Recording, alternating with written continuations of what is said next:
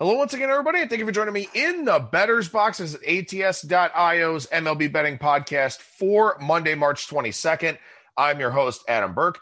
Typically on Mondays, we hear from Kyle Hunter of HunterSportsPicks.com, but it came to me on Friday while watching college basketball that the second round of the NCAA tournament wouldn't be over until Monday. So with that in mind, we pushed Kyle's segment back to Tuesday. We'll try and get something later in the week from Brian Blessing. If we don't get to it, kind of is what it is here with this week. But with the late change, the late switch, I'm going to go ahead and do a 5 and fly for the National League Central here on this Monday edition of the show. And as I said, we'll have Kyle on Tuesday to talk about the Sweet 16, project some Elite 8 matchups, all of that. So we'll do a comprehensive breakdown of the NCAA tournament on Tuesday, which means today, figure I'll go ahead and go solo here and do another edition of the Bettors Box. Make sure you check out my 2021 MLB betting guide over at ATS.io. That's been up for a little under a month now, but a lot of great information in that guide, still very time relevant if you haven't had the chance to check that out. I know I've had some people reach out to me via email, skatingtripods@gmail.com, to get a copy of the PDF to get on the list here for the Bettors Box notes. If you want to do that, again, skatingtripods@gmail.com. You can read the guide over at ATS.io. That's an individual article webpage form, but you can also get the PDF from my Twitter page at Skating Tripods to read through that baseball betting guide. I did the Roto Wager podcast with Brian Seymour. That went up today, so you can check that out on my Twitter timeline or on his. I believe I'm scheduled to do the deep dive with Whale and Andy here coming up on Wednesday. I'm going to do the Chicken Dinner podcast next week probably as well. So lots of places that you can hear me talking about betting on baseball, the process, and all of that. But you can also get that MLB betting guide anytime over at ATS.io. And I'll be busy this week over at the website. I'll do a Sweet 16 primer, taking a look at all of the games in the Sweet 16 round, maybe projecting out the Elite 8 a little bit as well. I've got some thoughts for you here with my situational betting articles for the NBA and the NHL, which I realized I did not put up last night. So I will do that here this morning, right after I finish recording the show. UFC and golf stuff for you this week as well. So lots going on over at the website. And it's not just me over there. Got a lot of writers doing a lot of fantastic things over at ATS.io, covering NBA, college basketball, NHL, soccer, you name it, we got it over there at the website. Make sure you download the ATS app as well, which you can find in the Google Play Store or in the Apple Store. Full article integration with that. It's a bet tracker. It's an odds screen, stats database, lots of things going on in that ATS app. Make sure you download that today. All right, so as usual, I take a look around spring training, kind of looking for some news and some things of that sort. Talked about a lot of things on Friday's edition of the Bettors Box, so not a whole lot that I need to touch on here with regards to spring training on today's show. One thing I did notice is that Drew Pomerantz for the Padres has not pitched in about 2 weeks. And in a vacuum, individual pitcher injuries, not that big of a deal. Obviously, if it's a big-name guy, it's a really big deal if he's going to be out for an extended period of time or something like that. Pomerantz, one of the key arms in that Padres bullpen. But this is where you want to start filing some of those things away, because Pomerantz on his own, yeah, the Padres have a lot of guys that can kind of fill in. But when you start getting cluster injuries, that's what you really want to pay attention to. So for right now, the rest of the Padres bullpen is pretty much okay. Dinelson Lamet is not going to start on the opening day roster with the Padres as he's dealing with, I believe it's an elbow issue. So there are a couple of key injuries for the Padres here. They're going to cause some shifting. They are a very deep team, so maybe it won't impact them as much as it could impact somebody else. But again, you want to keep these things in mind as these injuries start to build up a little bit. Because now for a guy like Pomerantz, while he's a reliever and it doesn't take him long to get ready, he's got to get up to speed. So he may be pitching in low leverage situations in the month of April, stuff like that. So just file those injuries away, keep them in mind. They are something on a game-by-game standpoint that could wind up being pretty relevant. And speaking of that, spend the next 2 weeks closely studying bullpens, because starting pitchers are only going to throw 75, 80, 85 pitches, stuff like that, before they really get ramped up for the season. And especially coming off of that 2020 year where the league leaders in innings were in the low 70s. That's half of a workload you would typically see for the back of the rotation guys, let alone the guys at the front of the rotation. So teams are going to be very careful with this, especially early on in the year. So long and middle relief will be a big deal early on in the season. You think about some of these pitchers that are not economical, not efficient with their pitch counts. Well, that's something that could be very problematic in the month of April, where those guys might reach their pitch limits, 3 innings, 3 1/3, 3 2/3, something like that. All of a sudden, the bullpen pitching the majority of the game.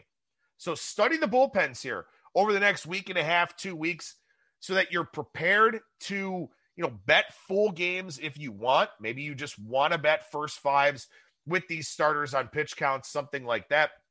But bullpen depth will be very, very important, particularly early on in the season here. And also something else, too, to keep in mind is that because there are a lot of off days incorporated into the schedule due to the bad weather that we typically get in the early part of the season here, some teams won't need a fifth starter. Some teams may run a 6-man rotation anyway, but some teams won't need a fifth starter. So that guy will go out to the bullpen. He will make the team, but he'll likely go out to the bullpen because, the AAA season pushed back about a month and a week. I think May 9th, I believe, is the starting date for the AAA season. So maybe those guys stay sharp at the alternate training site, but more often than not, those back of the rotation starters will slot into the bullpen as multi-inning options. So keep that in mind here for early on in the season. And lastly, whether you're doing fantasy or you're just getting ready for the betting part of the season, teams are starting to make their roster decisions here. They're adding players to the 40-man roster. They're waiving guys. They're DFAing guys, kind of moving guys up and down, telling them that they're not going to make the team, trying to find new landing spots for some of the veterans that were in camp, stuff like that. Usually these guys aren't really big names, but, just kind of follow it, sort of a cursory glance every day at the news, stuff like that, just so that you know what's going on here with these teams. So as I said, on Tuesday, we'll talk with Kyle Hunter, doing the Bettors Box here today on Monday. We'll do another one on Friday, taking a look at the National League West division. That will finish up our 5 and Fly previews for each division. Then, of course, the season begins that following Thursday. But today, a 5 and Fly for the National League Central. 5 minutes talking about each of the 5 teams in the division. And we go ahead and start here with the Chicago Cubs. And the Cubs season win total in that 78.5, 79 range. And, I did a spot with Joe Ostrowski from 670 The Score, which is in the Chicago market. And when we were talking about the Cubs, I was trying to figure out when the last time their season win total could have possibly been this low. And I think 2014, probably about the time that their season win total would have been this clearly below 500. There are a lot of questions for the Cubs this season, and I don't think that their win total or any of their futures yield any sort of significant value. Because when you look at this Chicago Cubs team for this year, they have 5 very big names as impending free agents. Chris Bryant, Anthony Rizzo, Javier Baez, Zach Davies, and then Craig Kimbrell. And Kimbrell, of course, being the least important, I would say, of those 5 free agent guys. And maybe Kimbrell figures it out this year. Maybe the walk rate goes down. Maybe he helps out this Cubs bullpen. But Davies, a trade acquisition in that Yu Darvish deal. And then, of course, the main 3 of the position players there in Bryant, Rizzo, and Baez. And, this doesn't necessarily matter, I guess, from a betting context too much. But a lot of people wondering, will they sign any of these guys? Well, we know they're not going to sign Chris Bryant because Chris Bryant will not stay here. After the service time manipulation that they pulled with him, then his grievance winds up getting denied. Bryant should have been a free agent last year. Instead, Bryant will now go into his free agency with the CBA negotiations looming. So we'll see how much money that winds up costing him, if any. But it doesn't seem like they're showing any sort of indication that they want to sign Rizzo or Baez to a long-term deal. So with that in mind, you've got both sides of the coin here, where studies have shown, and this was a study from, I think, 2013 that I cited in the betting guide, that in a contract year for a free agent, you will typically see an average increase of 5 to 7% in OPS plus in a contract year. And OPS plus is sort of the more basic form of weighted runs created plus, where the plus means relative to league average, where league average is 100. You usually see players overachieve in those contract years.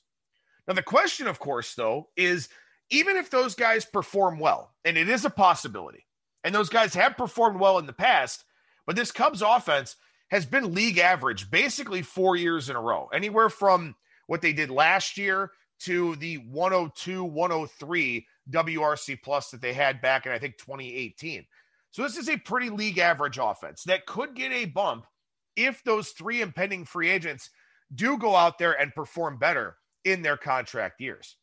But the problem here, the other side of the coin with that, is the Cubs are clearly showing a reluctance to spending money right now.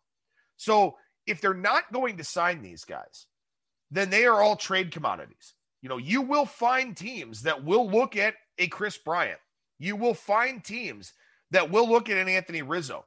You will find teams that will look at a Javier Baez and will want those guys for their playoff pushes and their stretch runs. So this Cubs team could look significantly different in August and September than it looks right now. So that would be concerning for me. Also, you look at what they had on the offensive side last year. I think Ian Happ's gains were legit. I don't think Jason Hayward's were. I think Jason Hayward is in line for a lot of negative regression here this season. You know, what does Wilson Contreras do this year? He should be an above average bat, but, you know, were the defensive gains actually legit? I don't know. Then there's the pitching side here. With Yu Darvish gone, Jose Quintana is gone, John Lester is gone. Not a big fan of John Lester at all. But when you consider they replaced Darvish, Quintana, and Lester with Zach Davies, Trevor Williams, and Jake Arrieta, I don't think this pitching staff has a very high ceiling. I love Kyle Hendricks. He's better than all the projection systems say. But for Zach Davies, does the strikeout increase stick around? If the answer is no, then he's a league average pitcher. If the answer is yes, then he's probably a little bit better than league average. But Hendricks and Davies are probably the only two guys in this rotation that will be above league average. The bullpen is not great at all. There's just not much of a ceiling, I don't think, for this Cubs team. Now, with that being said, a win total of 78.5 is pretty low. I don't see a lot of betting value on a prop or a future standpoint, anything like that, for the Chicago Cubs this season. So I'll be watching them closely. I'll be looking for spots to kind of play on or against them. But overall, I just don't have strong convictions one way or the other for the Chicago Cubs this season.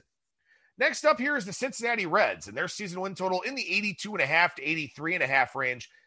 The big question for the Reds year in and year out is, are they ever going to hit? You know, they've got a very favorable ballpark there at Great American Ballpark, but they have not had an above average offense by WRC plus since 2010. And I like the personnel. I like the guys that they have here, but they just, for whatever reason, don't produce. They were 27th last year in hard hit percentage, which is percentage of batted balls with a 95 plus mile per hour exit velocity. Only 4 teams, or they were 26th, I think. Only 4 teams worse than them. 23rd in WRC plus, and that's largely because they saw a massive spike in walk rate. They were 6th in fly ball percentage last year, but didn't really hit a whole lot of home runs. They even had the lowest pop-up rate in baseball. But the problem here for the Reds is that they strike out a lot and they walk a lot. And what happens is when you're batting in deep counts all the time, you know, 1-2, 2-2, 3-2, all that kind of thing.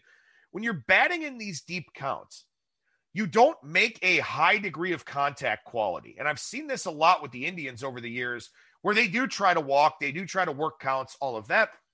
But it really hurts your contact quality when you're not aggressive, when you're not swinging early in the count, because you have to hit what the pitcher is throwing. You know, you have to protect with 2 strikes, protect the zone, all of that. So you wind up making weak contact on a 2-strike breaking ball, or you wind up having to swing at a borderline fastball so you don't get rung up. And what happens is you don't hit the barrel of the bat.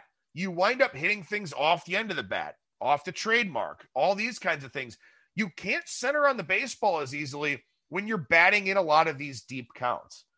And last year for the Reds, their swing percentage was just 43.8%.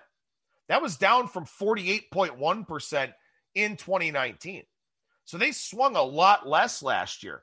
And they did wind up walking a lot more. But even with those free base runners from bases on balls, they had the fewest number of plate appearances with a runner in scoring position in all of baseball last season. So yeah, they got their guaranteed base runners with the walks, but they never really did anything with them, because they didn't rack up a lot of hits. They didn't make high velocity contact.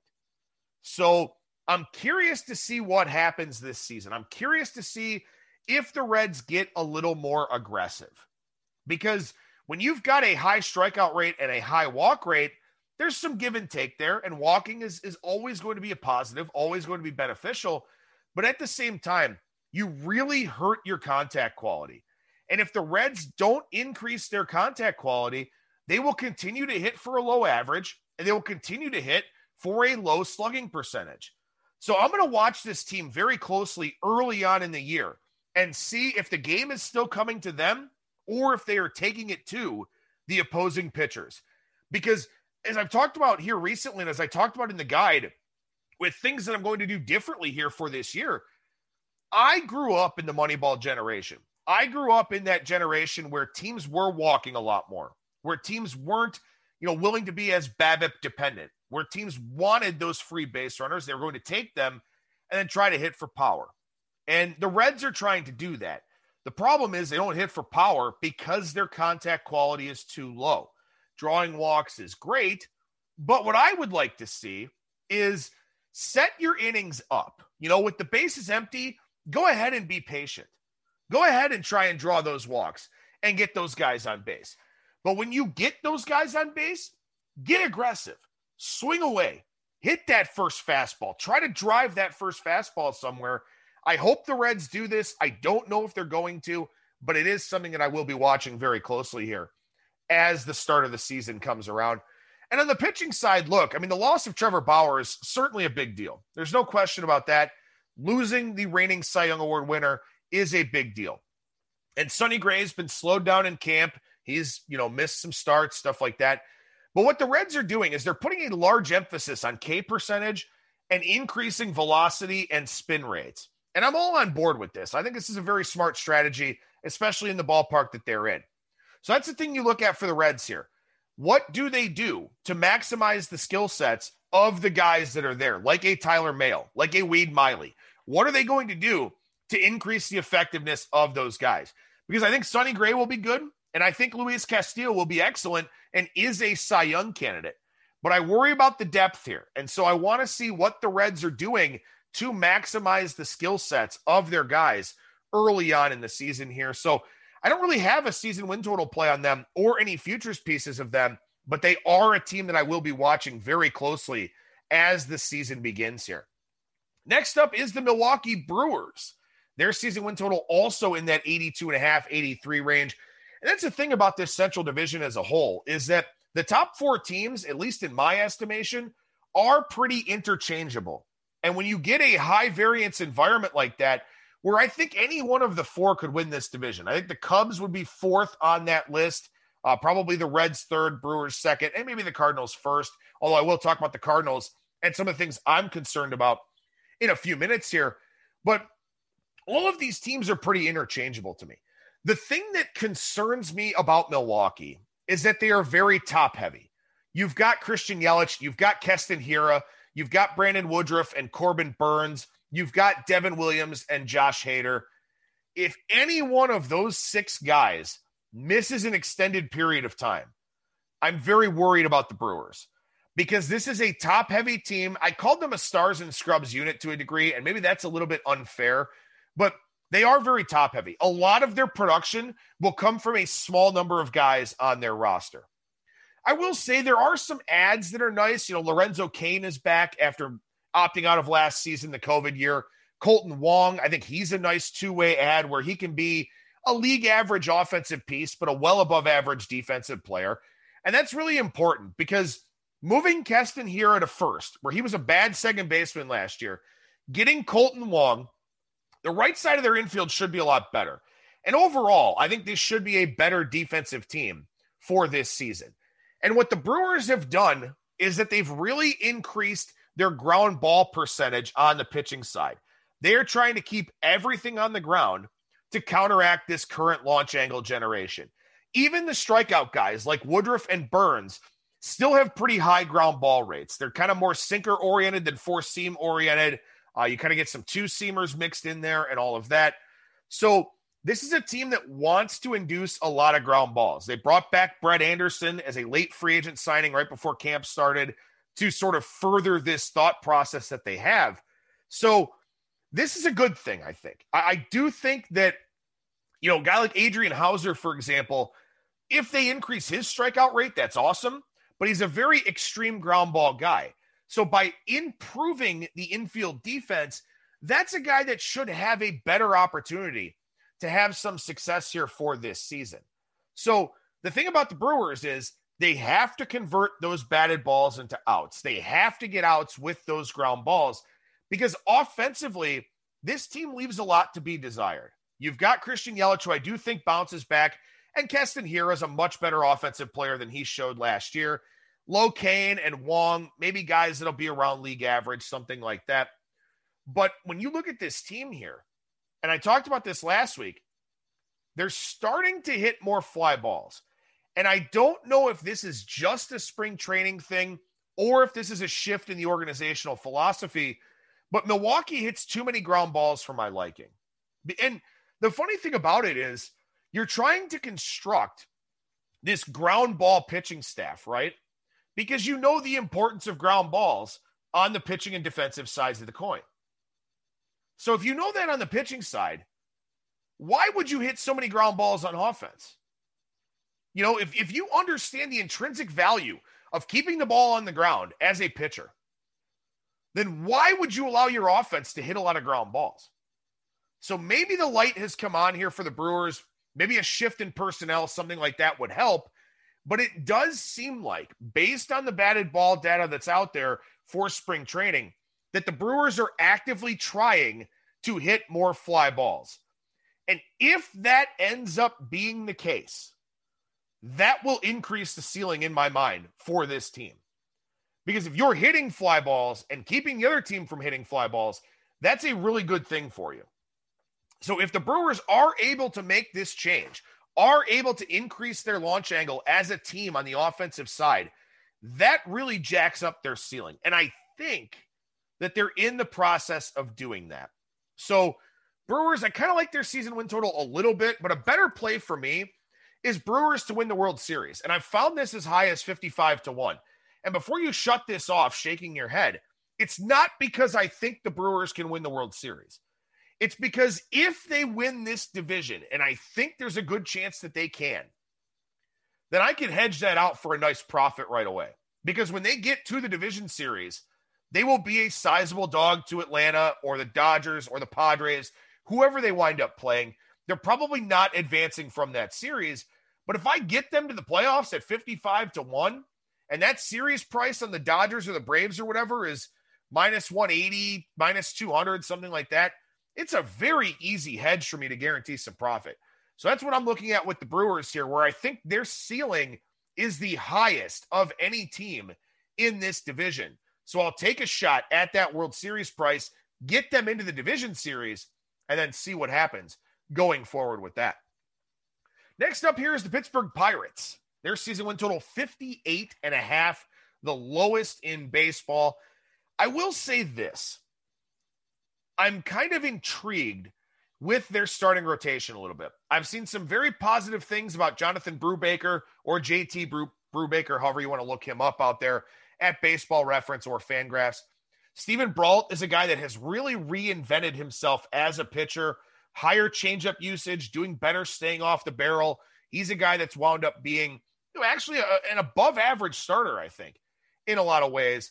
And then there's Mitch Keller, who will go through some growing pains, but he's got some upside. This rotation looks like it could be kind of decent here. So for me, I start looking at that and I think about their bullpen, and they've got some guys that do get some swing and miss and all that, some guys with some high spin rates in the bullpen. And I start thinking of this team as being a good under bet on a game-by-game basis because this lineup looks awful. I mean, it looks bad. Beyond Cabrian Hayes and Colin Moran, this lineup looks really terrible. So I don't think this is a team that scores a lot of runs, but they too are another one of these teams here racking up ground ball guys. Because everyone is trying to pitch away from the launch angle, pitch away from the barrel, all of that.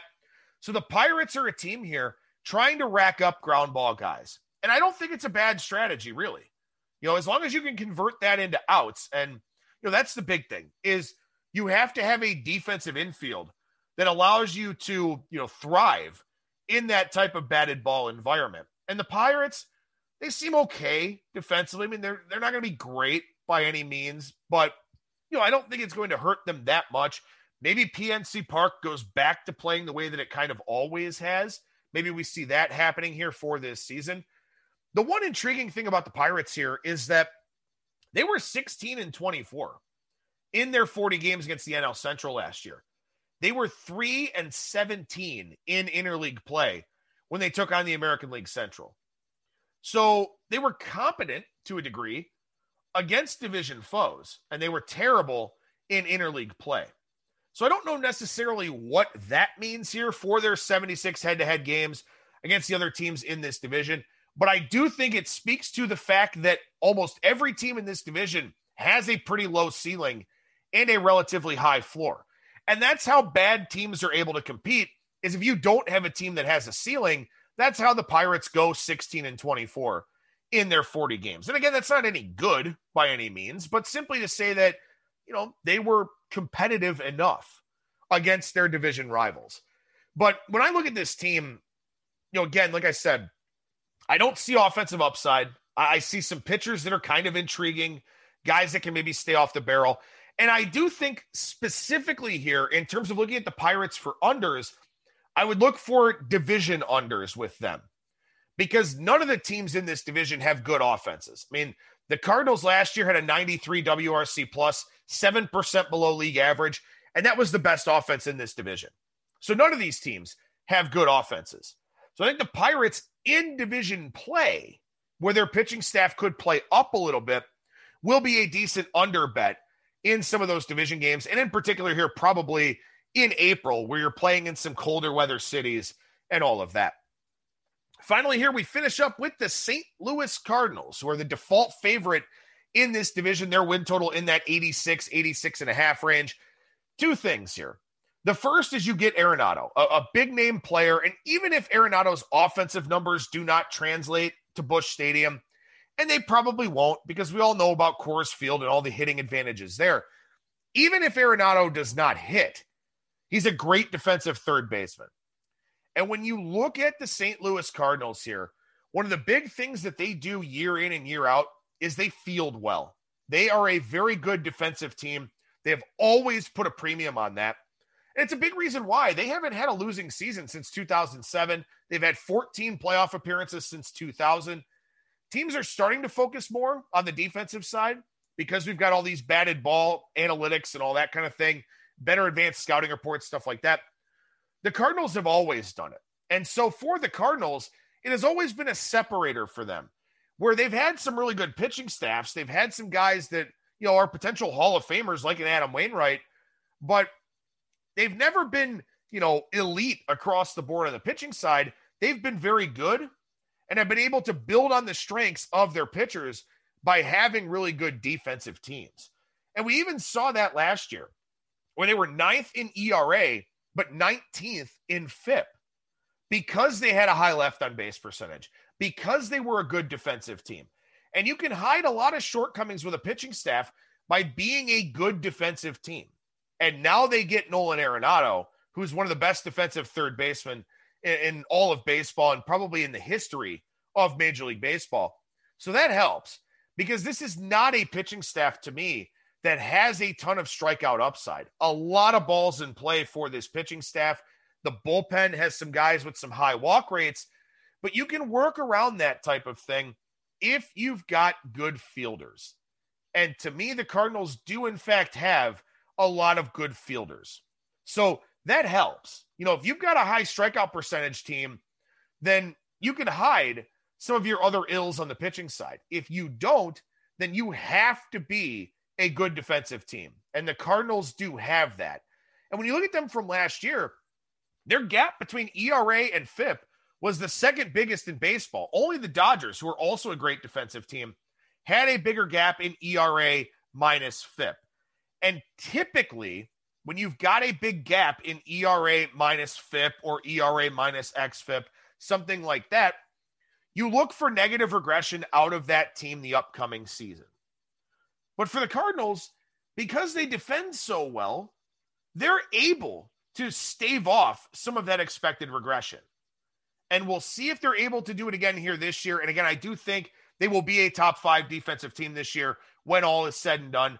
So they probably will be a team that has a lower ERA and a higher FIP and a higher XFIP simply because of the rate of which they convert batted balls into outs. So that it does increase their ceiling to a degree.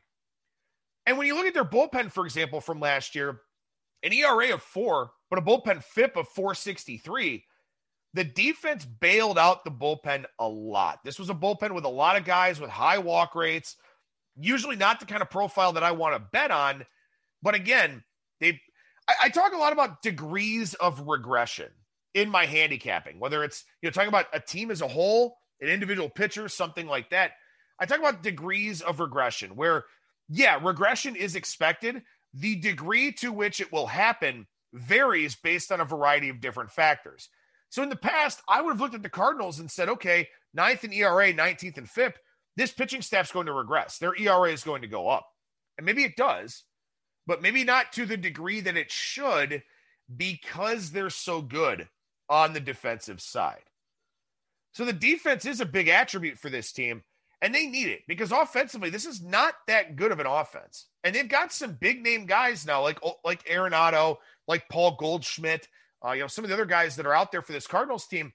They're big-name guys, but this is a Cardinals team that the last few seasons has not hit for a lot of power. They don't make extreme contact quality. They're not, of the fly ball generation. They're not one of those teams that's trying to increase the launch angle and all of that. They're just not a great offensive ball club. I think at best, they're a league average offense. And to me, I think this pitching staff is league average, but gets a little bit of a bump from that defense. I do think that the Cardinals are a team that could fall short of expectations this season. I do think that maybe people will drive this win total up a little bit prior to the season, but it is one where I would look towards the under with the Cardinals here because I just don't think that this team's ceiling is that much higher than the other 4 contenders here in this Central Division. So could be wrong on that, and certainly the Cardinals deserve the benefit of the doubt for not having a losing season since 2007, but I think that they've been installed as such a favorite here in this division by default, by reputation, by whatever else. I don't know if they live up to those expectations. So the Cardinals are a team that I am not super high on here for this 2021 season. So as I said, on Tuesday, we'll do handicapping the hardwood with Kyle Hunter. We'll talk about the Sweet 16, the Elite 8. Maybe we'll talk about what's happening in the CBI and the NIT a little bit. We'll have a lot of good thoughts for you coming up on college basketball for that Tuesday show. Wednesday, Kiev O'Neill will join me. Thursday, Brad Powers. Friday, Bettors Box taking a look at the National League West. We'll get Brian Blessing back on the show next week in advance here of the Valero Texas Open. But this week, the Dell Match Play. He'll have a video for us over at 8 on our ATS YouTube page, so you check that out. But, just having to move the Monday show to Tuesday here, we'll probably just wind up skipping Brian Blessing for this week. But I'll be on Sportsbook Radio here on Tuesday with him. So if you want to hear me talk with him, you'll just have to listen to that on XM204. But, looking forward to a good slate of shows here this week and a lot of good content coming your way over at ats.io. That'll do it for me. Thank you so much for listening, everybody. Remember that you'll never strike out when you're in the Bettors Box, and I will talk to you again tomorrow.